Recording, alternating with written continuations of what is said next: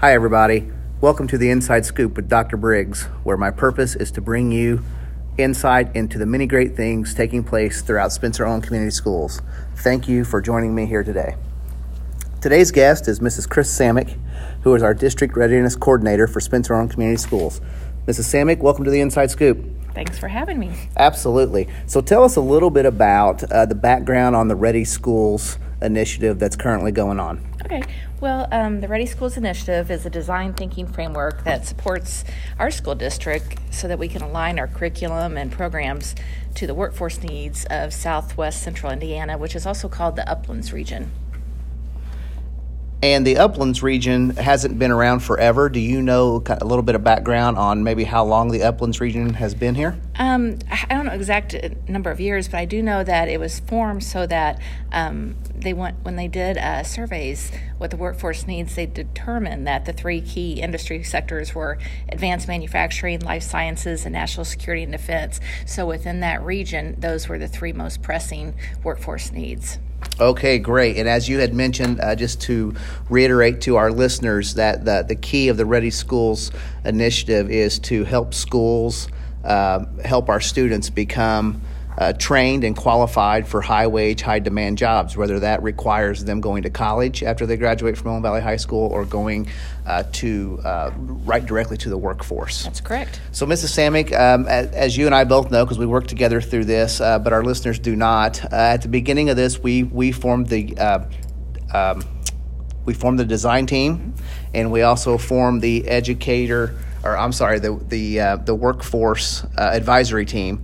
Talk to our listeners a little bit about what is the design team and what is the workforce advisory team. Okay, so the design team is a 13-member group of individual teachers that were nominated by their building principals to help support the work of what we're doing with the grant. They're a liaison between what we're doing in our group work and with their school communities. They've spent countless hours synthesizing interviews and looking for key themes in our data, and they're basically just the cheerleaders of this process, and they really take it back to their buildings and in their face of this program.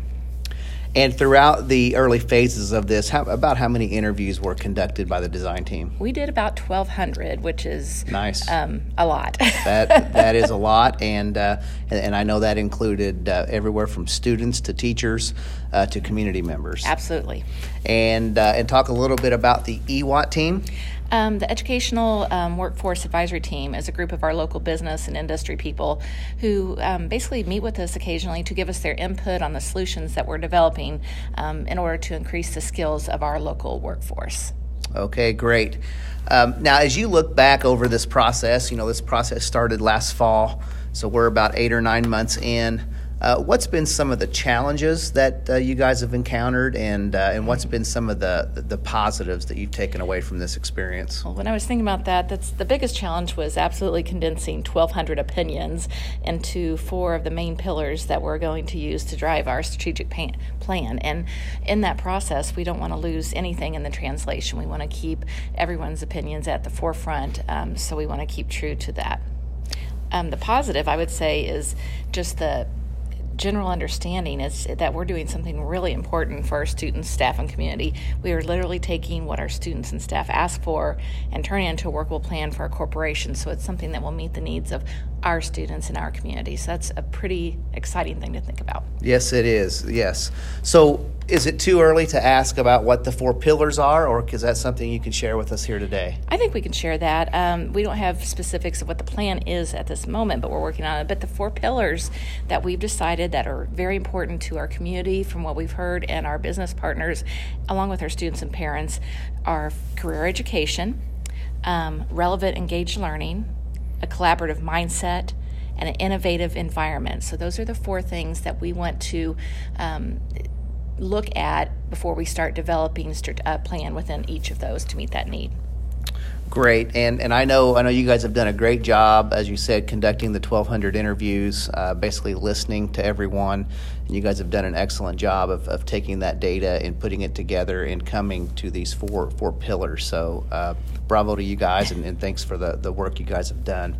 Thank you. So let's turn our attention to the future. Over the next couple months, what's the end goal with the ROI Ready Schools grant cycle? What are you working towards here over the next couple months here? Okay, so what I'm working on right now is writing the strategic plan for our school based on the input that we receive from our stakeholders. So what that will look like is we will have one document that's a strategic plan that will basically say how we're going to be doing things in Spencer Owen, and the second will be a grant proposal to ask for funding for certain projects that we're working on.